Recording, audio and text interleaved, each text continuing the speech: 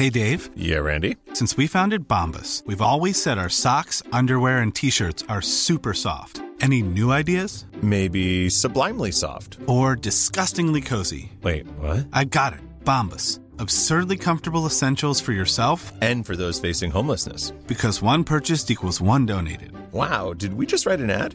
Yes. Bombas. Big comfort for everyone. Go to bombas.com/ACAST and use code ACAST for 20% off your first purchase. Hi, I'm Andy Levy, former Fox News and CNN HLN guy and current cable news conscientious objector. I'm a former libertarian who now sits comfortably on the left. Hi, I'm Danielle Moody, former educator and recovering lobbyist. But today, I'm an unapologetic woke commentator on America's threats to democracy. And I'm producer Jesse Cannon, and I'm here to make sure things don't go too far off the rails. We're here to have fun, smart conversations with some of the most knowledgeable and entertaining people in politics, media, and beyond. Our goal is to try and make sense of our current crazy world, our new abnormal, and hopefully even make you laugh through the tears. Hello and welcome to another Sunday edition of The New Abnormal.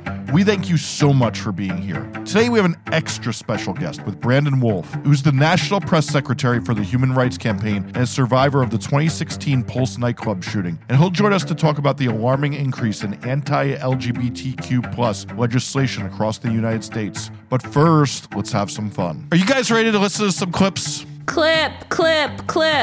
Andy. Clips. Okay. Guys. Clips, yes, clips. I have to tell you guys, I think we have a fun bunch this week that are not going to distribute. Go. Yep. Every go. time. Fall for the rope-a-dope over here. Whenever you doubt me, you're sometimes right. Okay. Up first, Jesse Waters with... No Jesse this week. Oh, wow. Okay. Well, we now come to another installment of Dementia J. Trump's ramblings. Here we have him trying to make excuses for mixing up Nikki Haley and Nancy Pelosi. But what makes it particularly funny, you know what? I should just let him do the speaking. He's going to hang himself with his own rope. But when I say that Obama is the president of our country, they go, he doesn't know that's Biden. He doesn't know. So it's very hard to be sarcastic. When I interpose, because I'm not a Nikki fan and I'm not a Pelosi fan, and when I purposely interpose names, they said he didn't know Pelosi from Nikki, from Tricky Nikki. He didn't know. I interpose, and they make a big deal out of it. I said, no, I think they both stink. They have something in common. They both stink. And remember this, when I make a statement like that about Nikki, that means she will never be running for vice president. She will never be running for vice president. Remember that. Well, I guess we know what his toilet paper word of the day was. I was like, so who gave him that on his index card for the day? Like, does he get all the gold stars because he said it at least 3 or 4 times? Good job, Donald. But he's not quite using it right, though, right? No. Yeah. No, but I really love his enunciation of interpose. That was great. Idiot. Nobody with a brain believes this. Because there was lots of cheering, by the way. Yeah, no, but the thing is, his people will eat it up, and they'll, we've already seen this with Elise Stefanik, making excuses for this, and this is what they do, and he knows it, and he can use interpose incorrectly all he wants, but it doesn't change the fact that he's sundowning. I want somebody to send me word of the day toilet paper. Listeners, Danielle's Amazon wish list is available at www. Seems fun. It's always funny because after 4 years of breathlessly covering him, and by breathless, I mean I'm constantly choking, laughing at how stupid he is. You've come to learn that a lot of times where he gets these things from is some idiot comes up to him and goes, Mr. President, sir, they don't understand that you're interposing these things. And he's like, yeah, that's what I'm doing. I'll run with that. Sure. Thanks. Whatever your name was, because I didn't pay attention to it. Then we get stupid shit like this at a rally. Yeah. All right. Well, someone once said the way former President Trump is lying is his mouth is moving. But there's a particular brand of his lies where he just really makes up the bullshit. Some may call this narcissistic delusions, others dementia. Personally, I just wonder why you'd make up something this dumb. Let's listen. They needed the panel. It's called an anti-climb panel. I said, I don't like the way it looks. They say, The difference is they can climb over it without it. With it, you can't climb. We had Mount Everest climbers, and we had a lot of drug dealers, frankly. We said, give us your best climbers. And they couldn't get over the paddle. We built 5. What? Yes. Give us your best climbers? This was for the border wall, I'm assuming? That's for the border wall. He's saying that they tested it out by saying, give us your best climbers. They had a little contest to make sure that they couldn't climb over the border wall because... And the winners of that contest were Mount Everest climbers and drug dealers. That's correct, because we all know that in Mexico, they're just climbing mountains all day training to get over Trump's great big border wall. And so no one filmed this because he loves to film shit. So like nobody live streamed this contest of you can't climb the wall. Like, I mean, Danielle, you got a solid development deal with MTV Pictures for that one. Sounds like Road Rules Challenge to me. Yeah, you can't climb this wall. Mountain climbers versus drug dealers, way better than Real World versus Florida Bama Shore or whatever. Yeah, or American Ninja. Yes. This reminds me of like the paradox of like, could God create something so powerful that it was more powerful than him? And so my question is, could Trump create an anti-climbing wall so good that he himself couldn't climb it? Yeah. There's the real. I thought you were going a different direction with a reality TV show that would get better ratings than The Apprentice. Oh no, well that's not bad either. That's what we do here. Okay, now we're going to move on to the Trump sycophants portion of the show. The people who are willing to debase themselves to be his vice president is really the saddest lot of them. And Congresswoman Nancy Mace really gives the rest of the lot some stiff competition in the pathetic department. Let's watch this entry of sad where she can't even get a Trump rally to laugh at a Biden joke. Joe Biden tells us those classified documents were secure, but that garage was just as secure as his southern border.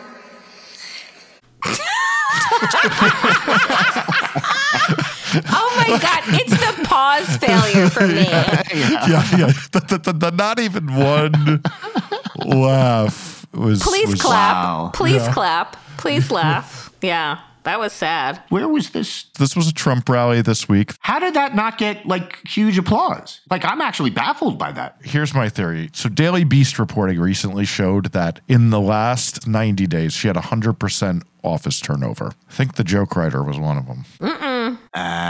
Fair point. For those of you who don't understand, congressional offices don't turn over even in a term, often multiple terms. So it's a little astounding, but apparently her aspirations to be Mr. Trump's VP and how far she's willing to go have really driven the people out. Huh. Fun times. All right. So we tape these shows in the mid-afternoon, and I'm not one to observe daylight drinking time, but I can't say the same for who we're about to come to, which is Marjorie Taylor Greene's boyfriend, Right Side Broadcasting's Brian Glenn, who will demonstrate the professionalism he brings to the job in both fact-checking and what appears to be not having a drink on the job.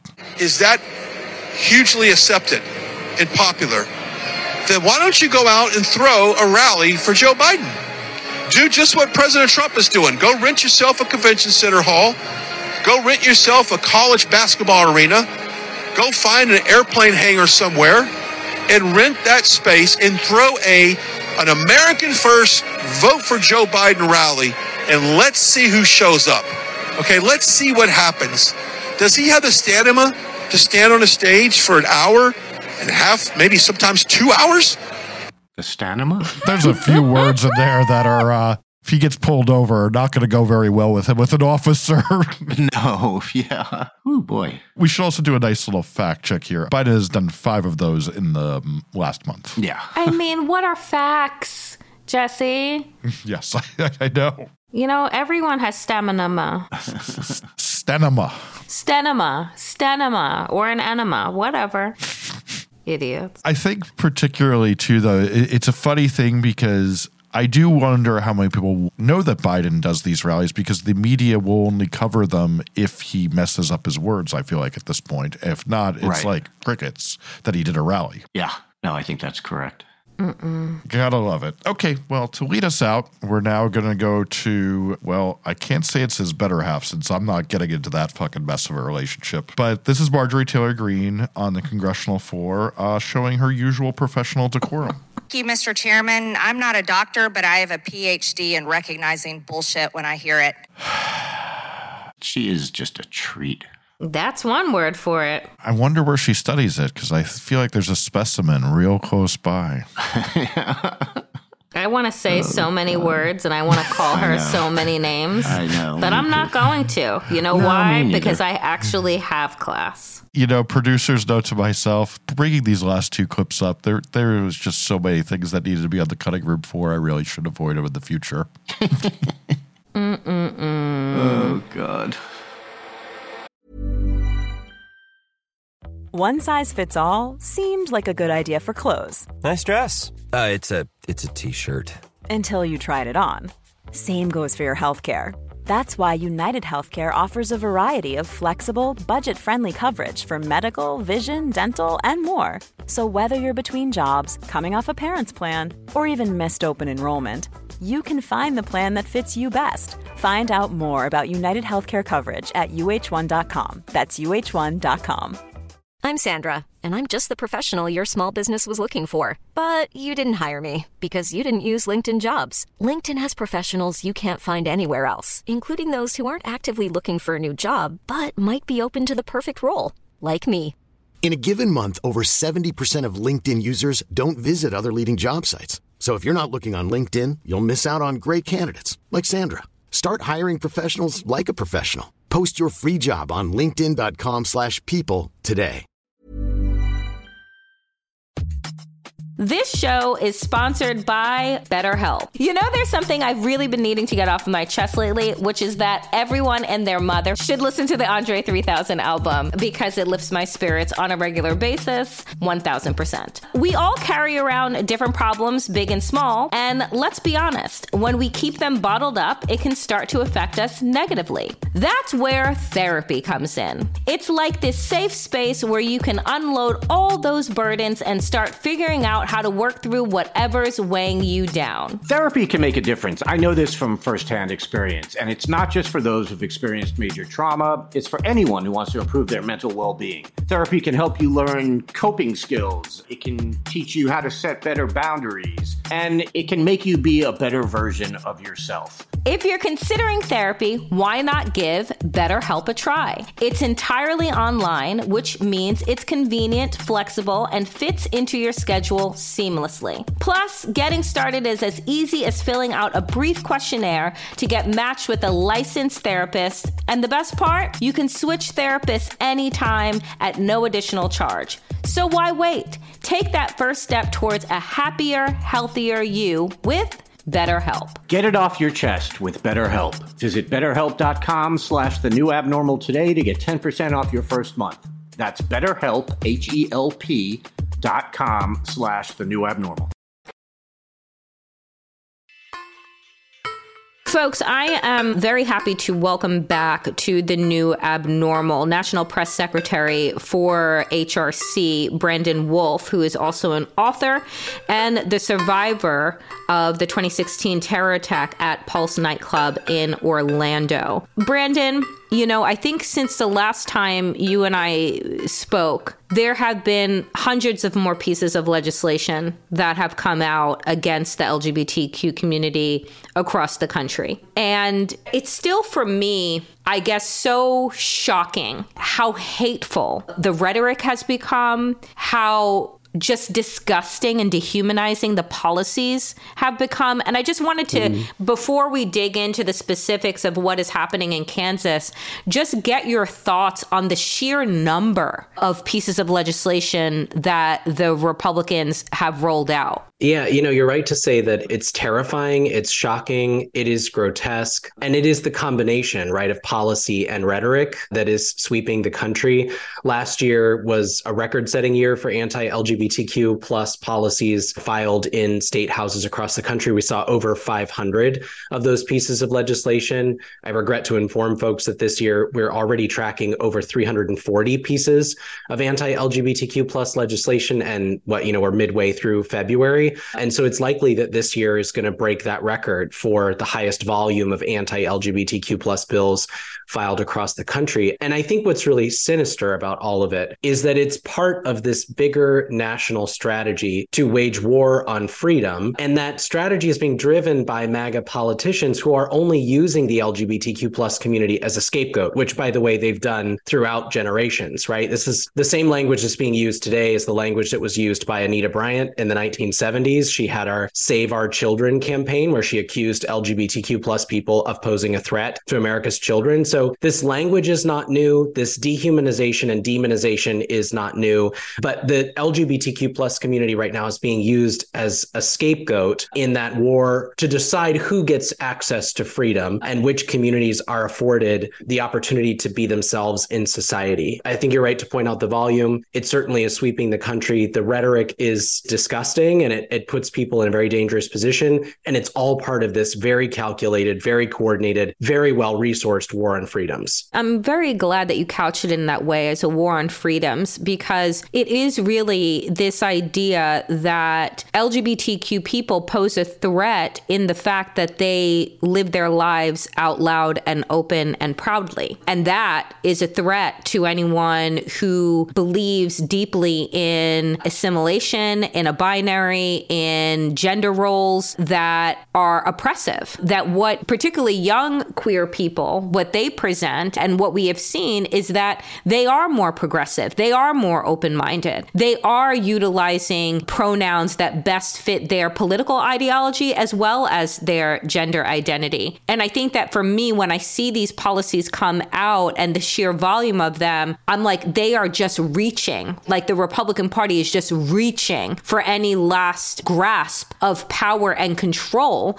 because when young people are free and think critically, they are a threat. I want to draw your attention, which I'm sure you are already well aware, but to Attorney General Chris Kobach in Kansas, who wrote 6 letters to school districts in the state to accuse them of, quote, surrendering to woke gender ideology, and said that he, without the virtue of any law on the book in Kansas, wants these people, these administrators, to out trans and non-binary youth, these students, to their families. Can you talk about just the sheer danger that presents and why this is not a, quote, parental control issue, which is how Republicans have tried to couch it? Right. I just for a moment want to go back to something you said that's really important to underscore for people. And that is what we're grappling with here is a Christian nationalist movement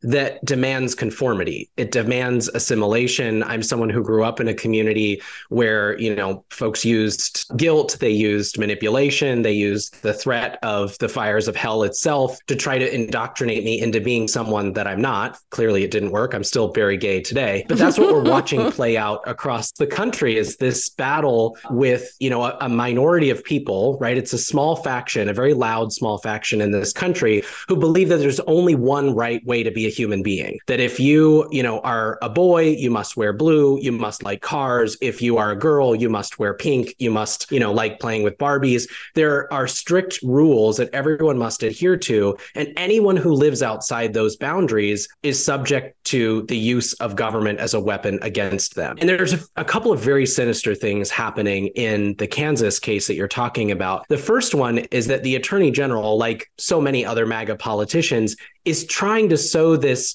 non-existent distrust between parents and their kids' teachers, right? Educators and parents are a team. They're constantly working together to ensure that kids get a good education and that they grow up to be the very best version of themselves. But that in itself, that partnership poses a threat to this extremist movement that wants to see public education dismantled altogether. So they drum up this phony friction between parents and teachers. In reality, that team of people are so often working together. And yes, that means sometimes teachers to help young people find the language and courage to exist on the planet as their full authentic selves. And the second sinister thing I think that's happening here is that while a lot of parents are very accepting and welcoming, there are some who are not. And for a lot of young people, that means that they could be in very real mental or physical danger by forcibly being outed to their parents before they are ready to have that conversation.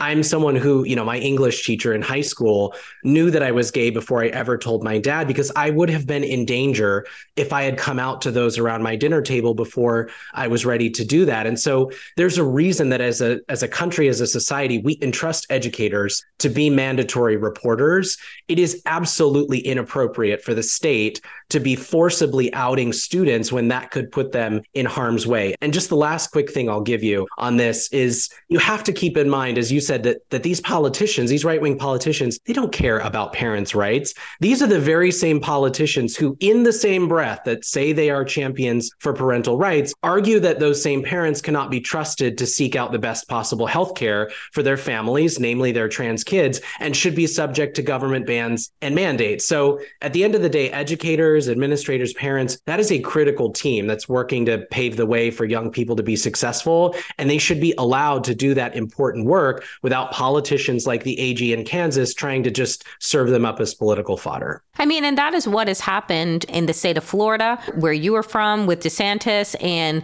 ripping off safe space stickers from classrooms, saying that you're going to fire teacher, and teachers have been fired for teaching what I refer to as empathy and compassion. Yep. And finding a way to celebrate and understand difference. And I think that you said something that really stuck with me, that parents and teachers are a team. They are a team for the betterment of your child in order to get them through this K through 12 gauntlet. And what the right has been able to do, what this radicalized, rabid Republican Party has been able to do, is pin teachers and parents against one another. And who that destroys is the student, is the child. And so, Brandon, how do we, because I think that, again, too much has been ceded by Democrats, by progressives to the Republican Party.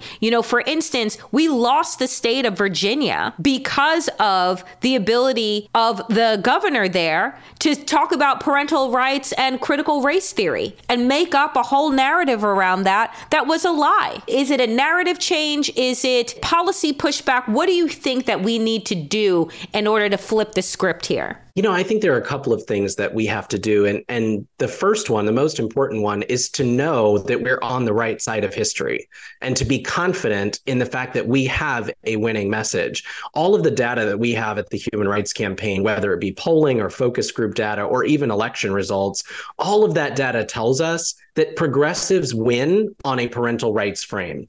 All of that data tells us that when you break democracy down into the kind of freedoms that people enjoy every day, they trust a progressive vision of how to defend those civil liberties. They do not trust the MAGA agenda. They do not trust the war on books in libraries. They do not trust the Moms for Liberty candidates who are, descending their school boards into chaos. They trust people who are trying to pave the path for them to live their lives without intrusion, without having to check in with the governor first. So I think the first and most important task before us is to get some of that swag back, to challenge these things head on and not cede the ground around parental rights, not cede the ground around freedom, but to call the question, whose rights? Which parents' rights? Whose freedoms are we working to defend? And if those things actually mean something to you, if freedom is to be an unconditional value worth defending, not just some hollow campaign slogan, then it has to mean freedom for everyone. If parental rights truly mean the rights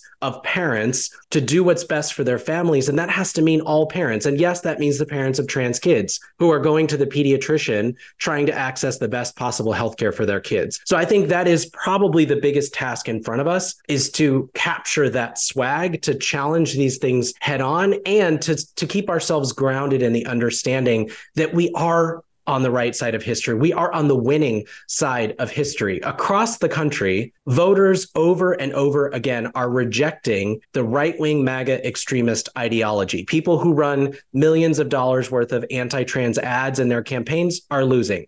People who make their entire political personalities about tormenting LGBTQ plus people, I'm looking at you, Ron DeSantis, they are not finding success electorally. Republicans have been trying to recapture the Glenn Youngkin magic. Glenn Youngkin's been trying to recapture it too, by the way. Yes, he has. But Republicans have been trying to recapture what they thought was that magic, but they seem to have taken the wrong message away. And the message is this: people want to be left alone. They do not want to have to call their local congressperson before they make a decision about what healthcare to access for their family or what book their kids should be able to read. I think as soon as we lean into that as a movement, as soon as we understand that we're on the right side, the winning side, and we have a winning message, I think we can really challenge these things head on. I think that everything that you said is correct. I also want to challenge people who think that, well, if you don't like it here, just leave, just move. Can you explain for folks what it is like to live inside of a red state and be queer, and also why it's not just so easy, nor should anyone have to flee where they are from in order to find safe refuge someplace else? Yeah, this is our country too. I am very much an American, just like everybody else. And I live in DC now. I've been here for 5 months, but for 15 years, I lived in the state of Florida. It was my Florida too. And that means that I have every right to feel safe, to feel included, to work, to play, to exist without the fear of state-sanctioned discrimination and violence. And that is true for everyone. That's what actual freedom looks like. The freedom to chase your dreams, to build a family, to live and laugh and enjoy the people around you without having to look over your shoulder every 5 minutes. There's a couple of things that I want to drill home for folks. Number one is, as I said, it's our America too. These places are our states too. They're our cities, they're our communities. And the second thing is there is a beautiful resistance that's happening in places like Florida, in places like Texas. And it's being driven, by the way, largely by queer people and specifically queer people of color. When I think about some of the strongest connections I've had to community, they exist in Orlando, in the heart of red Ron DeSantis, Florida. We built some beautiful moments of refuge and joy. Some of the best drag performances I've ever seen have been right there at Southern Nights in the Milk District in Orlando. There's beautiful art being created. There's beautiful resistance being had in these places. And it's our job to lift up those voices, to amplify them, to get resources to the front line, not to simply abandon people or to tell them that they have to flee homes that sometimes span generations in search of the basics like healthcare and education. Yeah, and I think that that's right. And I love the way that you just said, homes that span generations. We're not just talking about, picking up and you and your small nuclear family leaving. It's leaving everything, generations of history and family and community. And then who are we leaving it to? I also want to underscore that when everyone leaves, then who is left to fight? Who is left to stand up to those that want to turn the clock back, that those that want to make us all the same, love the same, live the same, pray the same? There will be no one. And so I think that it is really important to lift up the folks that are in these states, to lift up the work that they are doing, the resistance that they are fighting in all of the ways that you named that they are fighting, because resistance doesn't look one way. Yeah. The other quick thing I'll give you, because this I think is a really important point that you just brought to the surface, which is that we also can't just divide up the country and, everybody move to 3 or 4 cities and think that the battle is over. Right. Ron DeSantis, the right wing, Donald Trump, they have the same agenda. It's being propelled by the Alliance Defending Freedom. It's being propelled by the Heritage Foundation, by these right wing organizations.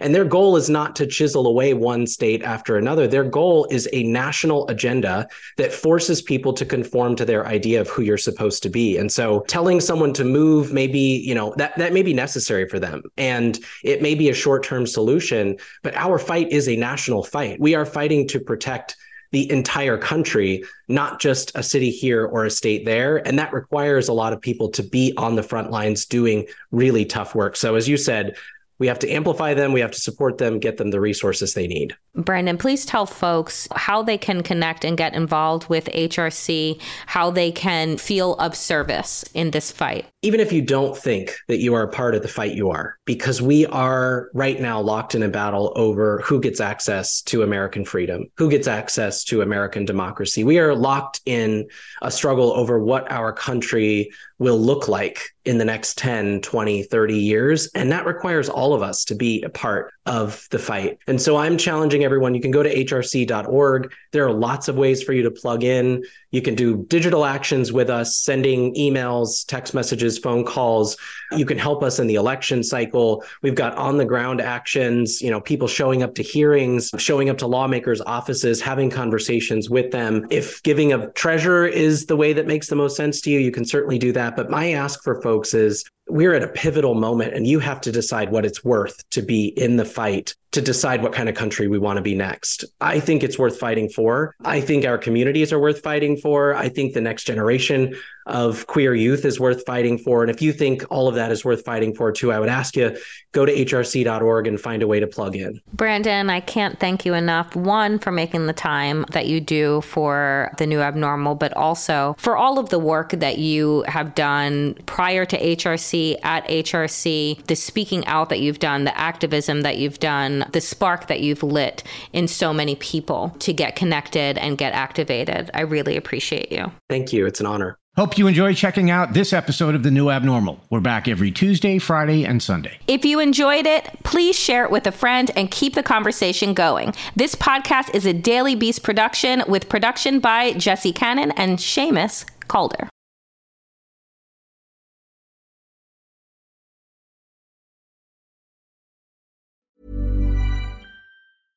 Hey, it's Paige DeSorbo from Giggly Squad. High quality fashion without the price tag. Say hello to Quince. I'm snagging high-end essentials like cozy cashmere sweaters, sleek leather jackets, fine jewelry, and so much more. With Quince being 50 to 80% less than similar brands. And they partner with factories that prioritize safe, ethical, and responsible manufacturing. I love that. Luxury quality within reach. Go to quince.com/style to get free shipping and 365-day returns on your next order. Quince.com/style.